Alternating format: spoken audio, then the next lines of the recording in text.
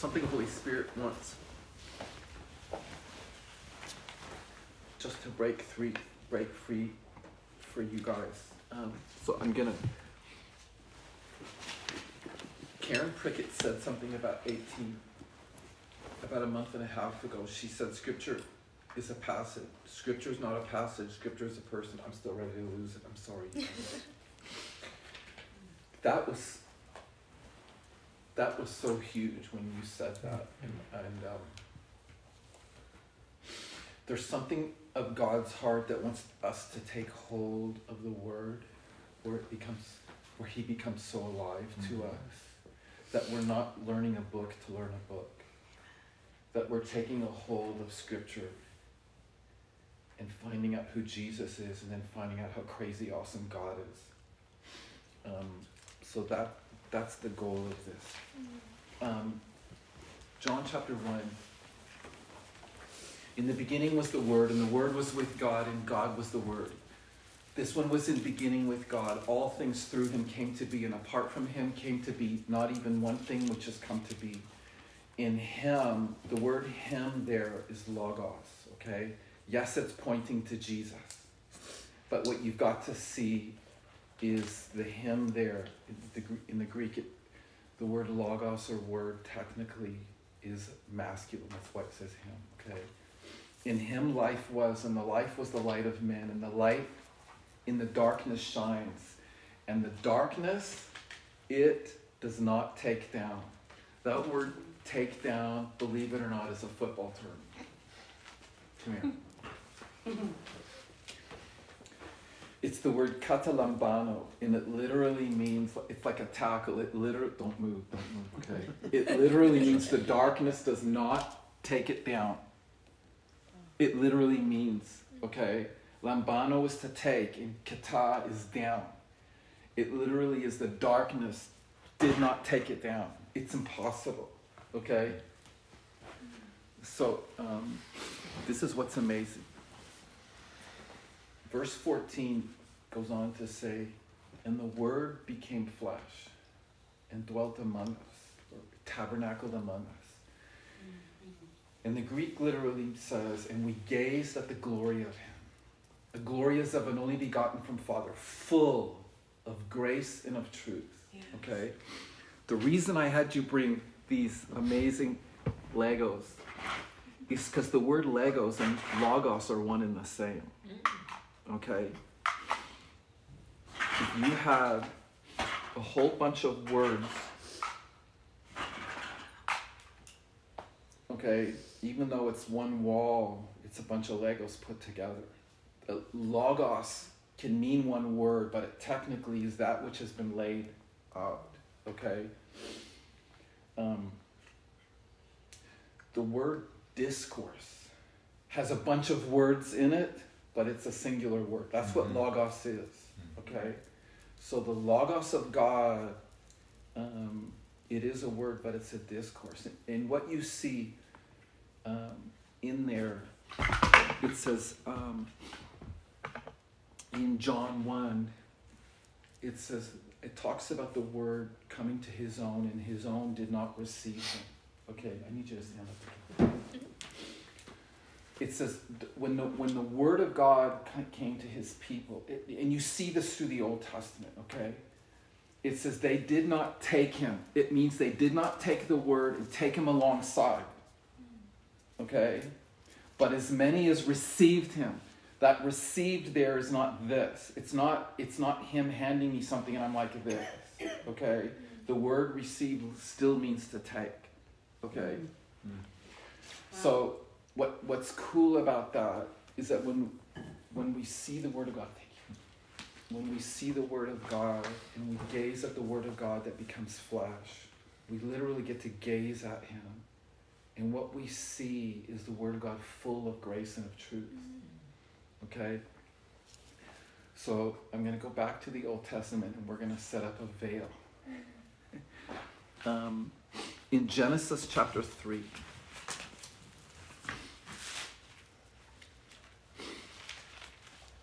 when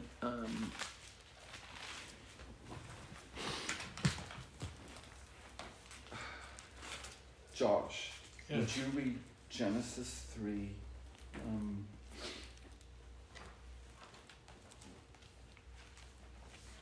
1 through 10? Yes.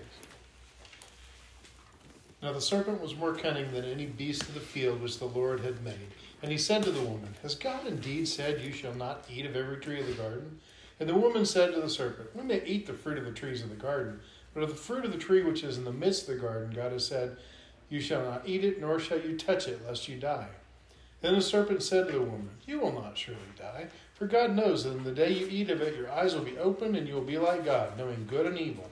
So when the woman saw that the tree was good for food, that it was pleasant to the eyes, and a tree desirable to make one wise, she took of its fruit and ate. She also gave to her husband with her, and he ate. Then the eyes of both were opened, and they knew that they were naked, and they sewed fig leaves together and made themselves coverings.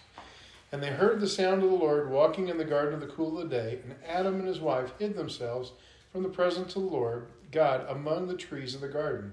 Then the Lord God called to Adam and said, Where are you? And he said, I heard your voice in the garden, and I was afraid because I was naked and I hid myself. So what's interesting is when they go hiding, it says they heard the sound of the Lord in the garden. But what you just read at the end is he said, I heard your voice. Okay? It is voice. It's the word kol in Hebrew. What's the word? Kol. Okay. So the way it looks like in Hebrew,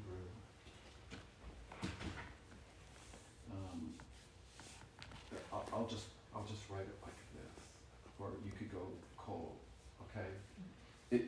It does mean sound, but it does mean voice. Okay. When the Lord talks to the man, he said, because you listen to your wife's voice, it's the word kol. Okay? So,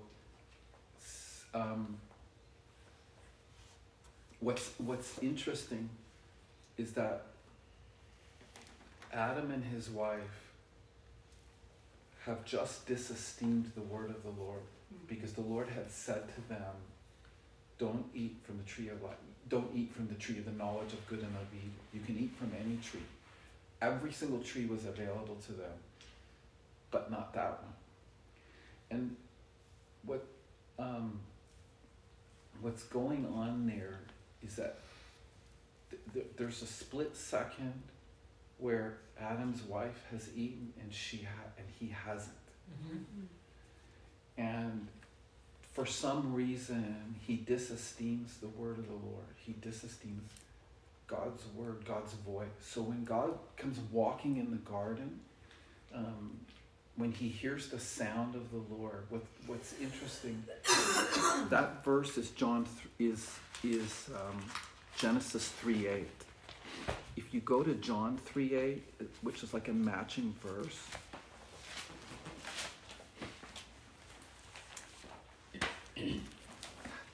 Jesus said, the wind blows where it wishes, and you hear the sound of it, but don't know where it comes from or where it is going. So is everyone who is born of the Spirit.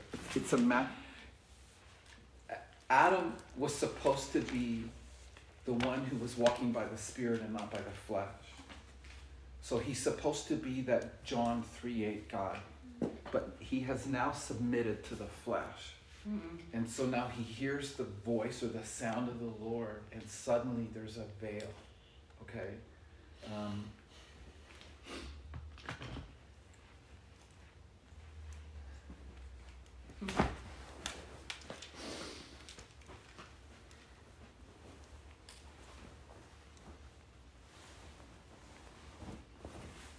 You can take that seat. What's being set up here, if you can stand right there, what's being set up is a veil between mankind and God. Okay? And what the veil is flesh. The reason why we know it's flesh is because in the book of Hebrews, when it talks about drawing near, it says we draw near to God through the veil that is his flesh. Okay, so I'm going to explain that whole difference in there. But I want to keep going on the whole issue of disesteeming the voice.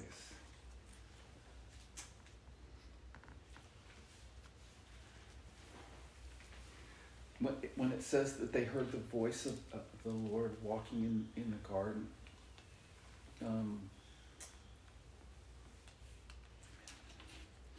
the man and his wife, they hid themselves from the presence, literally from the face of the Lord amongst the trees of the garden. When carnality sets in, God wasn't coming in the garden doing this. He was coming in the garden to have fellowship. Mm-hmm. And they're basically disesteeming. They've basically set up a veil of their own flesh, because now they're finger pointing one another. That's in Adam, okay? It's her. And it's like God didn't come in the garden to do that. But when their eyes were open to their own flesh. Mm-hmm. And that's the thing that causes this separation between God and man. Does that make sense to everybody? Yeah. Okay, so they traded walking in the spirit to walking in the flesh. I want to go to John chapter 7. Pardon me, Luke chapter 7. I want to show you what the disesteeming is. Verse, Angela, would you read that? Verse 29 and 30.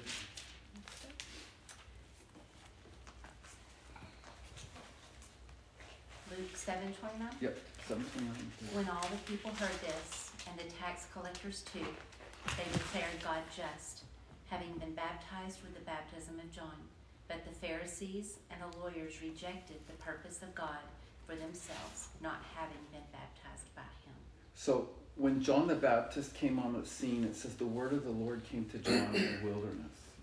And the Pharisees and the lawyers, when it says that they rejected God's counsel or God's purposes for themselves, not having been baptized, that word rejected is athetism. It literally means to set aside as though it's not valuable.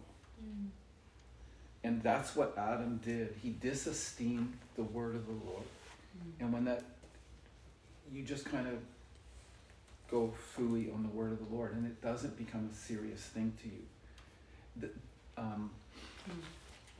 I'm sorry, I'm still walking through nerves here, you guys. You're doing great. It's totally okay. You're doing great.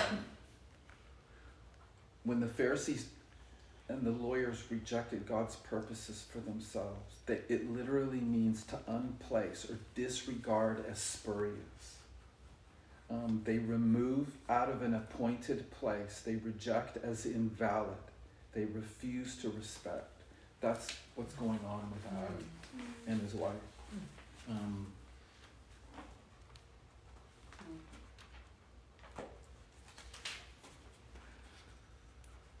Okay. In Genesis chapter 12, verse 3, I want to show you something, another word about disesteeming the word of the Lord. If you can go to Genesis 12:3.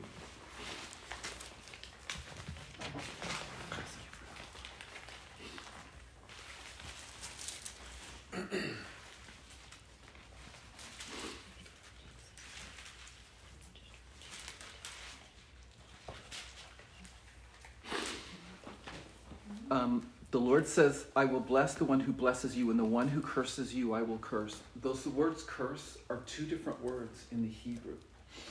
The first one, the one who curses you, is kalal, and it literally means to take lightly. It's like, whoever takes you lightly, I'm going to curse. And that's the whole thing of disesteeming the word of the Lord. It's just taking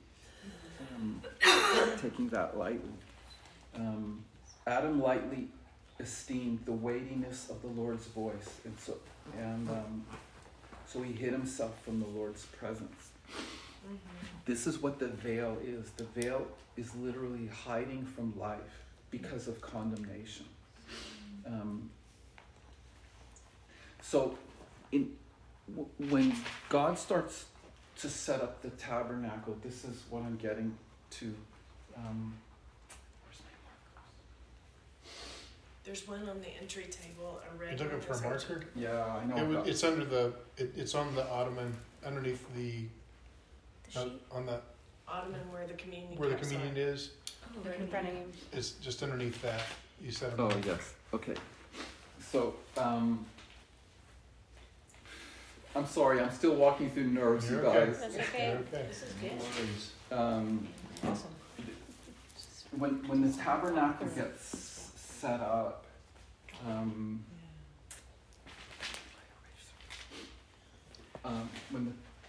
the tabernacle gets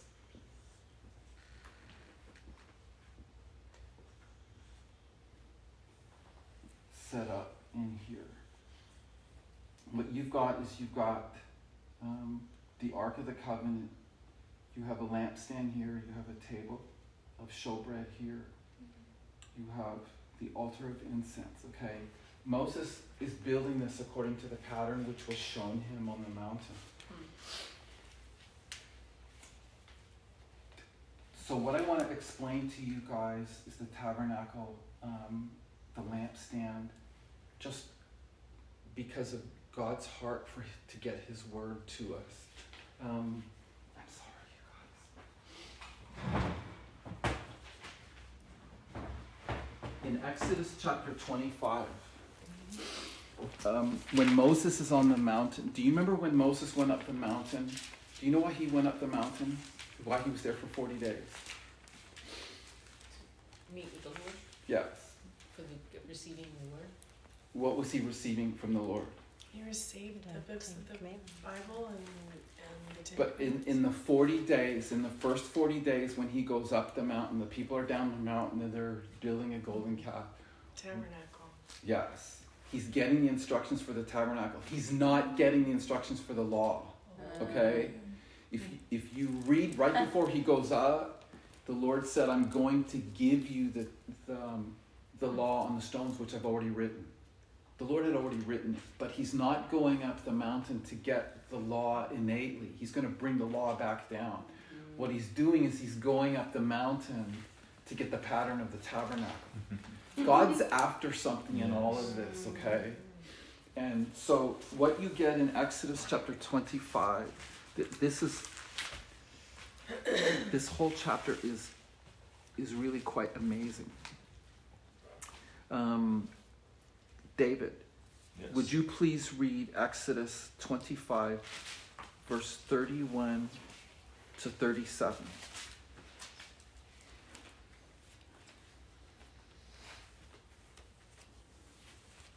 You shall make a lampstand of pure gold. The lampstand shall be made of hammered work. Its base, its stem, its cups, its calyxes, and its flowers shall be of one piece with it.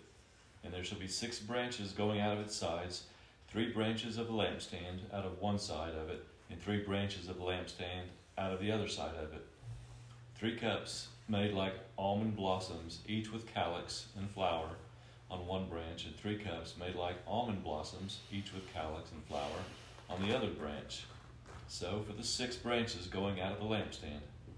And on the lampstand itself there shall be 4 cups made like almond blossoms, with their calyxes and flowers, and a calyx of one piece, with one piece with it under each pair of the 6 branches going out from the lampstand. Their calyxes and their branches shall be of one piece with it, the whole of it a single piece of hammered work of pure gold. You shall make 7 lamps for it, and the lamps shall be set up so as to give light on the space in front of it. So what you've got, there's a reason that God has Moses to make these of almonds specifically. This is going to sound crazy to you guys, but I hope you get it. So this is actually technically like a tree, okay, when they made it. So there are 3 basically almond flowers, almond blossoms on each single branch, and then there are 4 here where they all join in the one on top, okay? I want you to count the ones just in the branches. 18. Yeah, there's 18, and how many in here? 2 plus 4, 22. Yeah, so there's 4, so technically it's 22. That's how many letters there are in the Hebrew alphabet. Okay, God's getting to something with this. On day 4 in creation, what did God make? Sun Yeah, and the moon. yeah. Technically, He called them lights. Okay. So this goes back to John 1. In Hebrew, this actually looks like this. It's the word for life. Every Jewish person knows that the number 18 means life. In Him was life, and the life was the light of men, and the light shines in the darkness, and the darkness did not comprehend it. Okay? So, what you end up having with you have all of these almonds in here, God's after showing us something. When oil gets put onto here, and the wick gets on, God's doing something. The Hebrews understood that this was a 22 issue, that God was watching over His word to perform it. Go to Jeremiah chapter 1.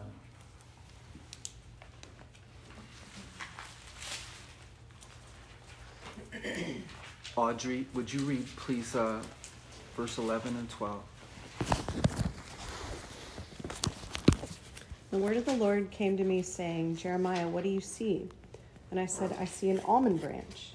Then the Lord said to me, you have seen well, for I am watching over my word to perform it.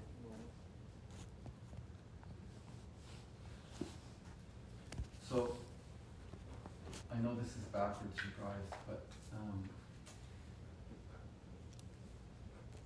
this is technically shoked, okay? And the word shaked. They're one and the same in Hebrew. The Lord said, what do you see? He said, I see the branch of a shaked. And the Lord said, that's right, I'm shoked over my word to perform it. In Hebrew, they don't write their vowels. They just write the letters, okay? So it's actually technically one and the same. In Exodus chapter 25, when it says you're to make these to look like an almond branch, it's the exact same word from which I'm watching over my word to perform it. God's watching over His word very specifically to do His word. Okay? I want you to go back to David, please, to Exodus chapter 25. So when he makes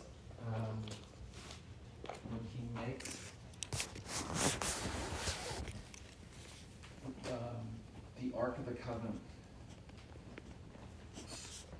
so the word ark is ha'aron, the ark. It literally just means a box for container. It's the same word as coffin. When they brought Joseph's body out and put it in a coffin, it's ha'aron in Hebrew. There's a reason I'm saying that. What I want you to read, David, please, is verse 17 through 22. You shall make a mercy seat of pure gold. 2 cubits and a half shall be its length, and 1 cubit and a half its breadth. And you shall make 2 cherubim of gold. Of hammered work shall you make them, on the 2 ends of the mercy seat. Make 1 cherub on the one end, and 1 cherub on the other end. Of one piece with the mercy seat shall you make the cherubim on its 2 ends. The cherubim shall spread out their wings above, overshadowing the mercy seat with their wings. Their faces one to another. Toward the mercy seat shall the faces of the cherubim be. So, I'm sorry. To 22. All the way to No, 22. 22, I'm sorry. And you shall put the mercy seat on the top of the ark, and in the ark you shall put the testimony that I shall give you. There I will meet with you, and from above the mercy seat, from between the 2 cherubim that are on the ark of the testimony, I will speak with you about all that I will give you in commandment for the people of Israel. Okay, so the whole reason for the mercy seat, okay, is because that's the place where the Lord's going to communicate with the people. That's where He's going to talk, okay? the Old Testament, this is just called the covering. So what you've got here, you guys, is you've got the two cherubim looking down at the mercy seat here, okay? This is a likeness of what's in heaven, okay? So on the likeness, every year they're seeing blood on the mercy seat. Yes. But in heaven, they're not, Mm. okay? Until Jesus raises from the dead, in heaven, the two cherubim that are looking down on the mercy, all in heaven until Jesus is up there, all this is a judgment seat. That's why nobody enters in. It's judgment, period. There's no blood up in heaven. Does that make sense to you? Wow. Okay. But the Lord's heart is to get everybody here because he wants to talk with us from the mercy seat. Okay? Go to, Melaine, please, number 789, if you will read it. Sure.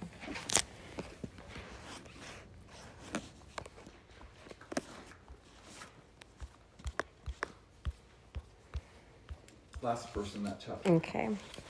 And when Moses went into the tent of meeting to speak with the Lord, he heard the voice speaking to him from above the mercy seat that was upon the ark of the testimony, from between the two cherubim, and he spoke to Moses. Okay.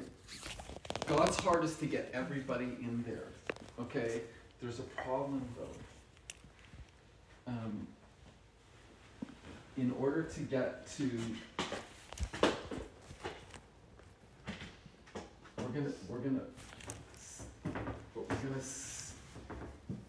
This is our Ark of the Covenant, okay? This is the mercy seat. You guys can kind of picture that, okay? On the earth below, you're going to have the blood of bulls and goats. In Luke chapter 16, you have Yom Kippur being explained. And so what the priest does on that day is he offers up a bull for the sins of the priests. He brings the blood of the bull here. So what he's going to do, this veil is not black in the tabernacle, okay? Everything about, I love the tabernacle. Everything about the tabernacle has to do with Jesus and his flesh, okay? Concerning us, there's a veil between us, okay? Before Jesus, okay? But in the tabernacle, it's not. So the priest has to go through the veil in order to offer up the blood of bulls here. He go on the same day. I didn't know this till I thought he only entered one time. He enters one day per year, but he actually enters twice that day. So he goes that day. He enters with the blood of the bulls for the sins of the priesthood. He goes in. He comes back out and he sacrifices a goat for the sins of the people. And he brings the goat back in. He brings the blood of the goat and he goes back in through the veil and he offers up blood there. But in heaven, nobody can enter. Nobody can get into heaven because the real cherubim, they're not seeing blood here yet. Okay? Mm-hmm. That's why nobody can look at the face of the Lord, because all this is a judgment seat. Okay? Wow. So, you can leave that right there. So, this is going to get real fascinating to you guys. You're going to love this. So, when the priest, when he sacrifices the bull and he sacrifices the goat, he actually has to take a basin of their blood. And what he does when he goes in, he actually has to sprinkle 7 times in front. Okay? And then he sprinkles 7 times here. Okay. Does this make sense to you? Okay. This is a standing place, by the way. This is very, very significant. Please go to Zechariah chapter 3.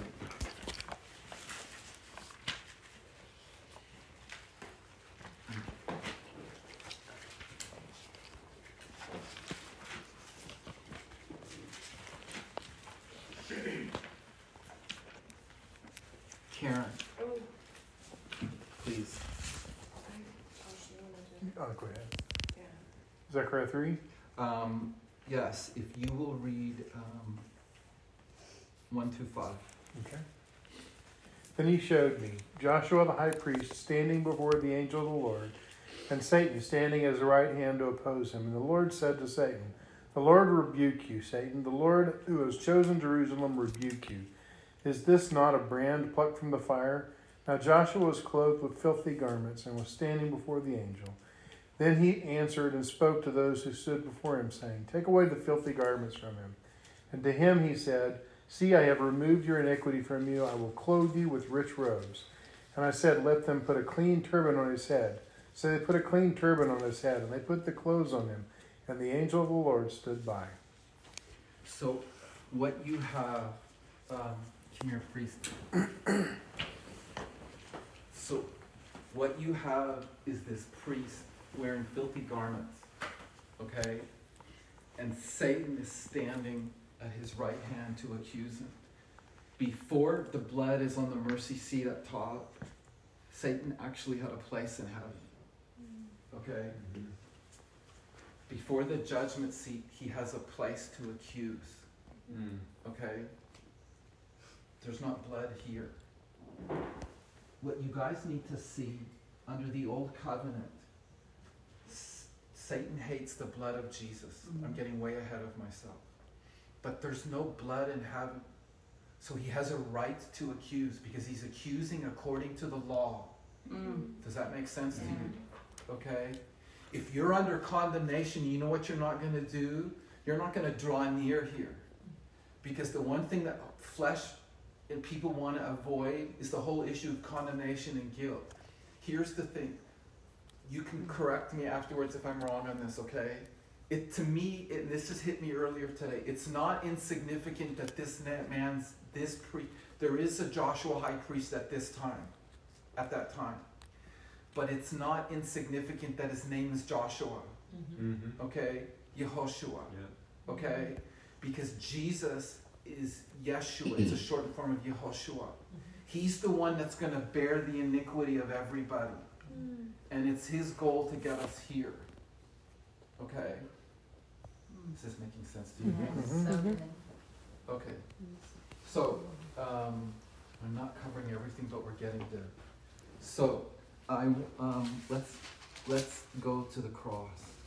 The Gospel of, let's go to Matthew.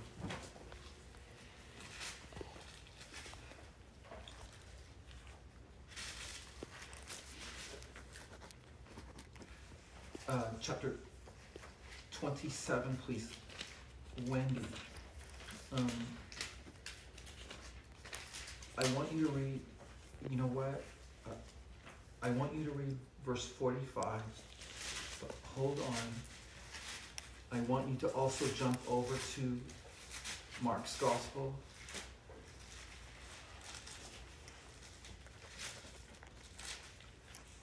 Chapter 14. Verse 33. If you'll read both of them, please. In order? Yeah. Okay.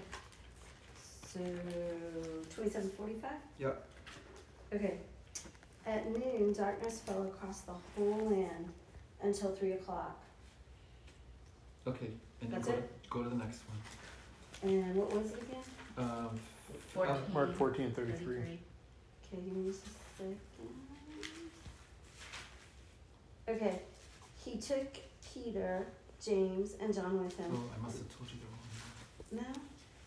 Are you sure? It's the identical verse to what you just read in Matthew. 14:33 Is it 15:33? or 15:33. Or maybe it's 15. Let me jump ahead. Yep, it is. Okay. At noon, darkness fell across while the land and over the whole land until 3 o'clock. It's the exact same thing. Okay. So we know what's going to happen when Jesus is going to breathe his last breath. What a lot of people don't realize is that this veil in the temple and this over top are one and the same. Okay? When Jesus is on the cross, and he's on the cross for 3 hours. This is me. You can take this or leave it, okay? His first 3 hours, there's not darkness in the land. It says in 2 Corinthians chapter 5, He made him who knew no sin to be sin, that we might become the righteousness of God in Christ. So the first 3 hours, this is just me, he's taking on the sins past, present, and future. Okay? The second 3 hours, what manifests in the natural is what has been there since Adam in the garden. God has to show everybody. Okay? Josh, I need you, please. So, David, go that way. Josh, go that way. Angela, would you come here? So, the last 3 hours, this, all the way up, Josh. The last 3 hours, what manifests is the veil that has been there. Okay? So what's going to tear in the heavens is going to tear for the priesthood. But God's going to show everybody. Does this make sense?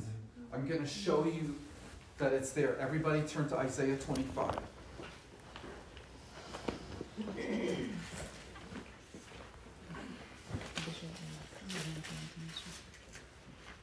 Verse 7.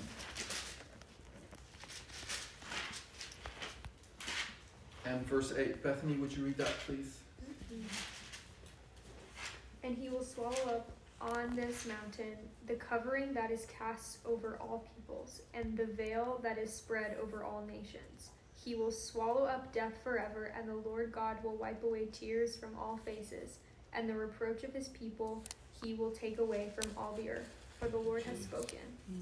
Okay. So that's the prophetic word that what's going to happen at Jesus' last breath is going to come to pass. So go back to Matthew's Gospel again, chapter 27.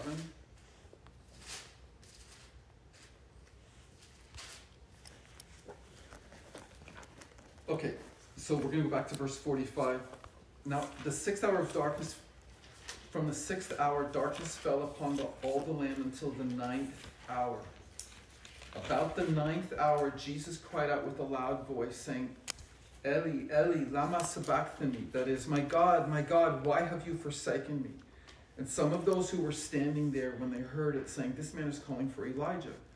And immediately one of them ran, and taking a sponge, he filled it with sour wine, and put it on a reed, and gave him a drink. But the rest of them said, let us see whether Elijah will come and save him. And Jesus cried out again with a loud voice. I'm going to stop right there. Wendy, go to John 20:30.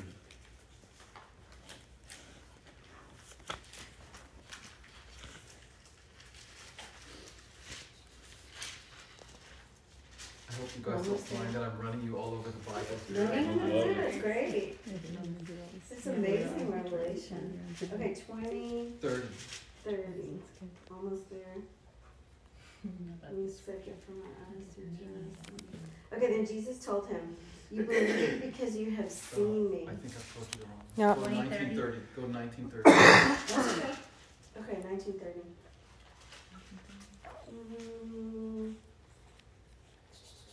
When Jesus had tasted it, he said, it is finished. Then he bowed his head and gave up his spirit. So when he took the sour wine, you guys, he cries out one Greek word. Tetelestai, which means it's paid in full. He's been receiving judgment for 3 hours. He took on sin for 3 hours. Now he's taking the judgment, and it's manifest to the whole world. When Jesus is saying, my God, why have you forsaken me? Jesus is not dying as God. He is the Son of God, but he's dying as a man. Okay? Romans 8:3 said the law, in that it was weak through the flesh, God sent his own Son in the likeness of flesh of sin, and concerning sin, condemned sin in the flesh. Okay? So Jesus is that Joshua high priest who's taking on the sin of the world and being judged by it. Okay? He's receiving judgment. There's a reason he's receiving judgment. Because the very next verse, when he bows his head and he says, Father, into your hand I commit my spirit. What's the next thing that happens?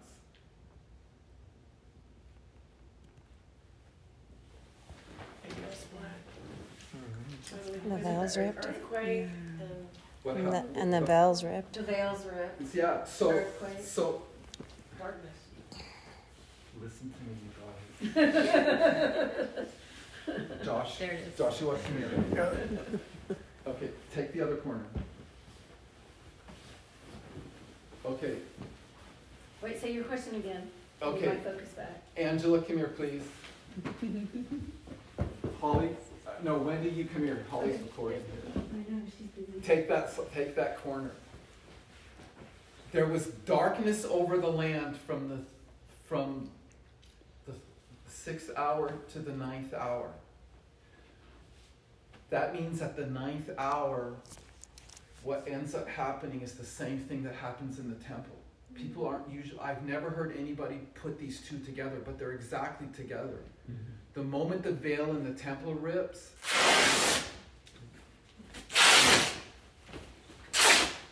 the cover that was over the nations is destroyed. Thank you, Jesus. Okay?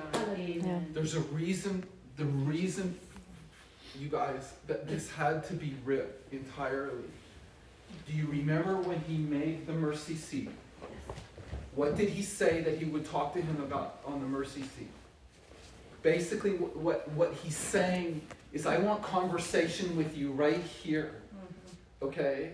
So when Jesus, we got to go to Hebrews chapter 9. I've got to show you this. And I'm going to give credit to Joseph Prince for teaching this, because I never knew this before. And it really came alive this week. Where in Give me a second here.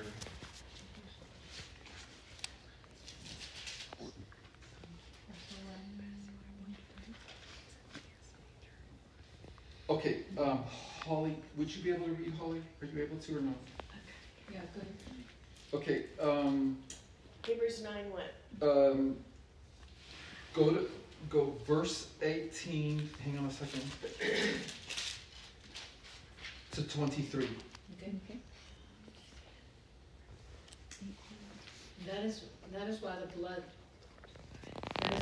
was required under the first covenant as proof of death.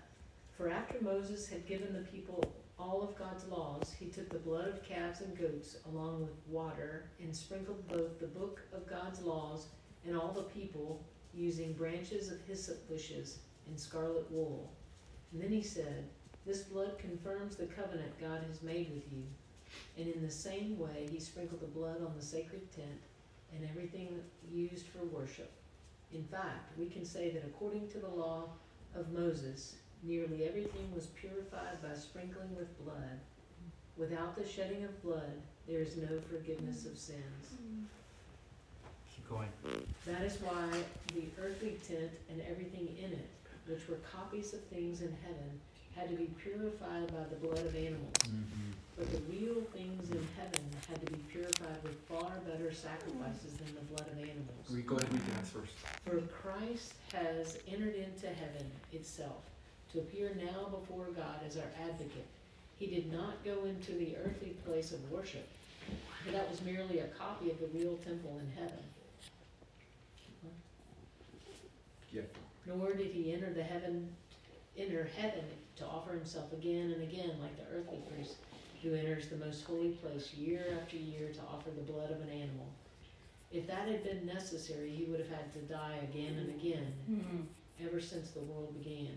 But no, he came once for all time at the end of the age to remove the power of sin forever by his sacrificial death for us.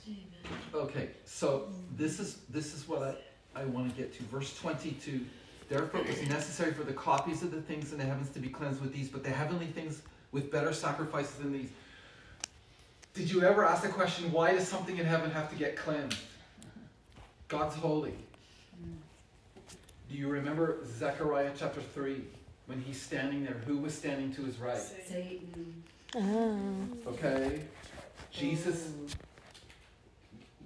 This has to be revelation to you guys.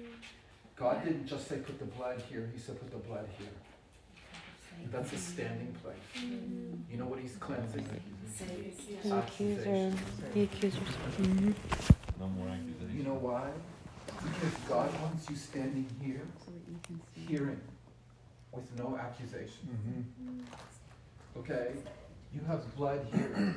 In Hebrews chapter 12, it says that you have come to sprinkled blood which speaks better than that of Abel. You know what the blood is saying? Clean. Clean. Clean. Clean. Clean. Yeah, but God, I'm not clean. Clean. Yeah, but I blew it. Clean. Clean. Clean. You know why?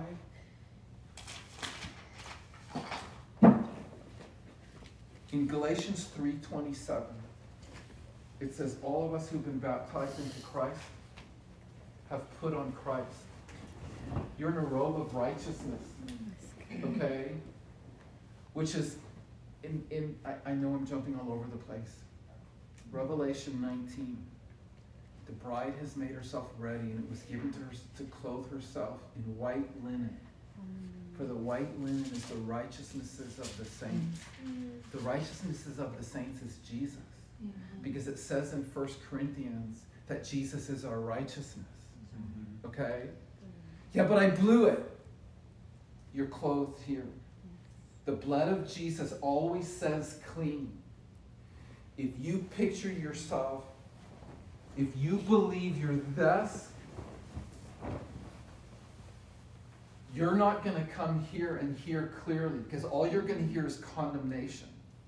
Okay? And he's not condemning you. He doesn't recognize you in Adam anymore. He sees Jesus. God's not being blind. Okay? He's not being blind to your sin. You have to look at the cross and go, that's where my sin is. Yeah. That's right. And it was judged. That's right. And there's no veil here anymore. The reason that had to be torn apart because he didn't want people going after the copy anymore. And I'm chasing a rabbit here, but there's no mention of the Ark of the Covenant in the New Testament. Okay? Nobody knows where it went because Jesus is the Ark of the Covenant. Amen. Okay? And the cherubim are sitting at the ends of his feet, you know, where he was laid, where he in the tomb. Yeah. That's the proof. But what are the cherubim in heaven seeing now? Holy, holy, holy, clean. What are they seeing? The blood. They're not there. The angels are not there to protect you from the way to the tree of life anymore. They're not in the Garden of Eden keeping you from the tree of life. There's blood. Okay? You have entrance into the Holy of Holies. Hebrews chapter 10 says, through the blood of Jesus. Okay? It doesn't matter if you blow it. Behold the Lamb of God who takes away the sin of the world. He literally took it away from you. There has to be a place where we recognize our identity as going, I'm righteous. Lord, I blew this, but this is not my identity. Lord, I thank you that your blood cleanses me. And when you take hold of Jesus as your high priest, he's the author and finisher of faith. Not of your faith, of faith. He's the author and finisher of faith. He's our high priest. Consider Jesus the apostle and high priest of our confession. When you make your confession going, Lord, I was like this toward my wife, and I thank you that your blood cleanses me. This is not who I am. I thank you for transformation, Lord Jesus, that I'm not like this anymore. Lord, I thank you for removing anger from me because that's not who I am. I'm a new creation in Christ. I get to stand here with no devil standing beside me accusing me. Does that make sense? He wants us entering here without the realization. Here's what's amazing. In the tabernacle, thank you, David. In the tabernacle, the veil is not black. The veil has the face of a lion and a bull and a man and an eagle. Those are all aspects of the gospel. The Gospel of Matthew presents Jesus as the king. That's the lion. The Gospel of Mark presents Jesus as a servant. That's the cow or the oxen, okay? The face of a man is the Gospel of Luke. It's Jesus' total dependency. I love how you talk about all of Jesus' prayers as a man in the Gospel of Luke. In the Gospel of John, it talks about Jesus even being in heaven. In John chapter 3, he's the heavenly man. That's the eagle, okay? That veil is his flesh. We get to go through his flesh. This is not over us anymore, and it's also not before us anymore. We have a right standing without an accuser because Satan hates the blood. Okay? So there's a place even in our weakness, but in our weakness we don't forget faith, because Jesus is the author and perfecter of faith. He's the author and finisher. So that's the one thing that would get me about me. I'm going, God, I get started, but I'm not a good finisher. And he kept showing me, but I'm your finisher. I'm your finisher. I'm your finisher. And the more I saw that, the more I saw him working, finishing through me. And there's a place of seeing who Jesus is for us, where we enter and we esteem his voice. So that when his voice comes in the sound of the garden, we're not hiding anymore. But we're like the John 3:8, that everyone who's born of the Spirit, the wind blows where it wishes. So is everyone who's born of the Spirit. God's going to lead you all over the place in the Middle East, and people won't be able to follow you because you're going to be like the wind. They don't know where you come from or where you go. Amen. Okay? And there's a new identity in us. That's what, when God starts what looks like he's playing chess with his people all over the place, they're just being led by his Spirit. But the whole issue of obedience, when people read obey in the scriptures, especially out of Jesus' words, they hear the law with it oftentimes. And when you hear law, your flesh rises up to resist it, because the strength of sin is the law. But if you don't hear it as the law, you're hearing, God, I esteem your voice. I esteem the voice of Jesus. Your obedience is because you love his voice. I just love your voice. And every time you keep being led by his voice and not run from it, his voice keeps leading you. Okay? It goes back to submission, because when you submit under love, that's what it is. When love is submission, and real love, I was truly loved by my father, my natural father, and it made me constantly want to come up under that love and obey whatever he asked me to do, exactly how he asked me to do it, because under that love there was such protection. And I knew I was always going to be safe. It's the same thing. God puts a heart through his love in us to come up under that place. So the discipline of the Lord doesn't chase us away. It brings us into his love. Right. Yes. Anyway, Holy Spirit was adamant on the whole issue of, I want my people drawing here to here. Yes. Without condemnation. Because Satan, the one thing he hates is the blood. So he's not there to accuse you anymore. Even when we blow it. That's what believers need to see, is that Jesus didn't just forgive us of our sin and let sin live in us. Behold the Lamb of God who takes away the sin of the world. It's because it was judged. And when believers go, okay, Lord, that's not my identity anymore, that's where freedom sets in, because they start believing their real identity.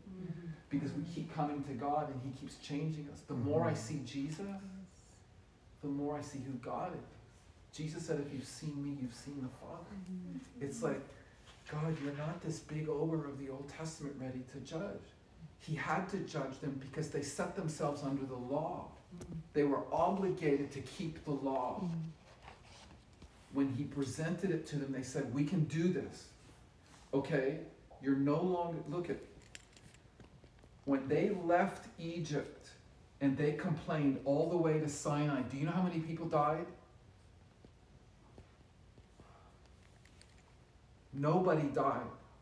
Because there was no law. They weren't under the law. There are no deaths from Egypt all through their complaining to Sinai. The moment they get the law, they complain, they die. They complain, they die. Okay? They literally moved out from under the Abrahamic covenant of grace and set themselves under law, and now God had to judge them according to the law. Yes, you do find the mercy of God. People see all these judgments, but if you actually do the real timeline, you're going, this is 1,500 years that we're looking at of judgment. Yeah. And when we look at Jesus, the most severe judgment is the cross. More than all the judgments in the Old Testament, but Jesus is bearing it away because God's heart is to get everybody, not just the priesthood. Here's the other thing that I just realized this week. In the Old Covenant, there was never the blood of a lamb on here. Only the blood of bulls and goats. And you know why goats? The one thing goats don't do that sheep do, goats go their own way. Sheep follow. And it's the rebellion that he's bringing here. But in the new covenant, it's not the blood of bulls and goats. It's the blood of the lamb that God presented. Anyway. So good. So good. Wow. So good. Amen. So good. That veil and that veil are gone. Thank you, Jesus. Here's the other thing. This is me personally. I don't believe we have to pray for an open heaven. Rodney Howard-Brown said one time, the heavens were ripped when Jesus died, and it was proven at Camp Pentecost, and there's never another scripture that says they were closed. That's good. You always have an open heaven wherever you are. There are people in the Middle East who need to know that, including believers. They think they have to pray for an open heaven. And if you take them to when Jesus died and show them they have an open heaven, they'll believe for more. However, sometimes you have to pray. And sometimes your praying is more about convincing your own mind the truth of what God has said. Yes. So your heart can actually engage in prayer. Yeah. Sometimes you have to pray to be able to pray. And it's not always an unbelief that heaven isn't open. It's a shifting of natural mindset to agree with heaven. That was so good, Mark. I want to share two things, and then we need to pray and dismiss real quick. Right? Are you good? Okay. Two things. I saw this in my spirit because I want to demonstrate it because I want you to walk away with this image.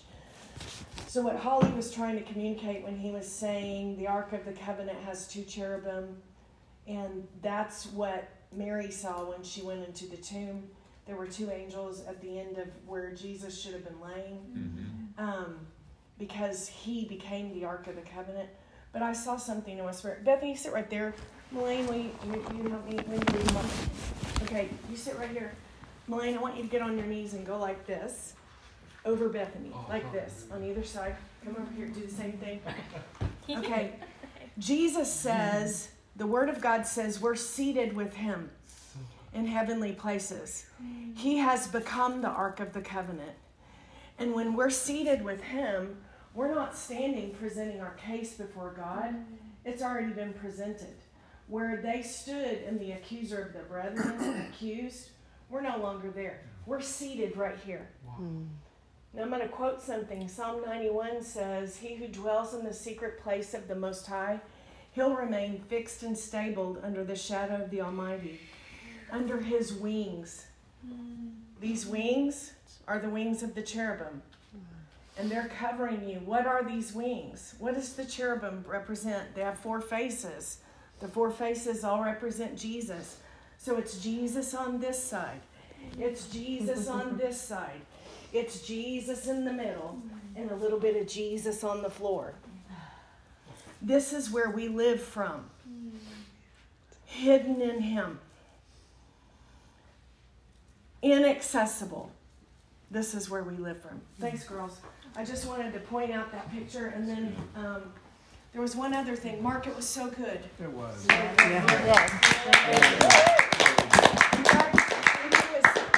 When he was holding the Legos, this is what I saw. I want to share these last two things because I feel like it's the Lord, and then we'll pray. When he was holding the Legos, we talk a lot about confessing the word over your life. And I was thinking, when he was holding the Legos and likening it to Logos, I was thinking, building a wall by what you're saying about God's word. That's good. But I was thinking, thou, O Lord, art a shield Yes. Okay. Yes. about me. You're Okay. a shield. That's So good. you're bringing revelation. The word for garden is gan in Hebrew. Okay? Adam had a responsibility. The word gan literally has to do with enclosure. Okay? Adam did not take his responsibility to take a hold of that snake and throw it off the tree and stomp on it. He was required to protect that. Okay? The way I saw this, he said I was afraid. He shouldn't have been afraid of that. Genesis 15:1. Al tira Avram, don't be afraid, Abraham. Anoki magen lak. The word magen is a shield. Magen comes from the word gan. He said, I'm a shield to you. What she just said about the word, it's a shield to us. The last Adam is protecting us because the first Adam didn't. That's right. Okay, as just propitiation, Jesus being the mercy seat, that is actually Romans chapter 3, verse 25, 26. God displayed Jesus publicly as a propitiation. The word propitiation means both the mercy seat and the mercy seat offering. In the Old Covenant, wherever they carried this, they never saw it. Not ever. When they crossed the Jordan River, that was covered. The priests who carried it couldn't even get to see it. Okay? Only the high priest once a year got to see it. But when God displayed Jesus publicly, he displayed the actual mercy seat and mercy seat offering.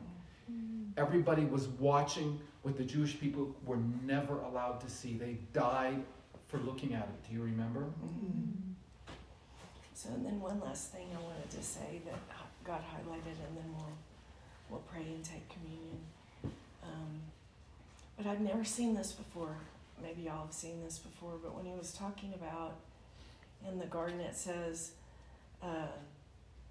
when the serpent came to Eve and talked about the tree of the knowledge of good and evil.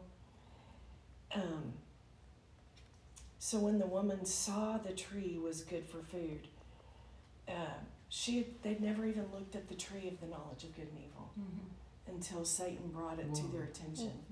They never even looked at it. And it was him turning her attention. And I heard the scripture in Proverbs, attend to my word, incline your heart to my sayings, for those life to those who find him, and healing and health to you. That attention is the birthplace of desire.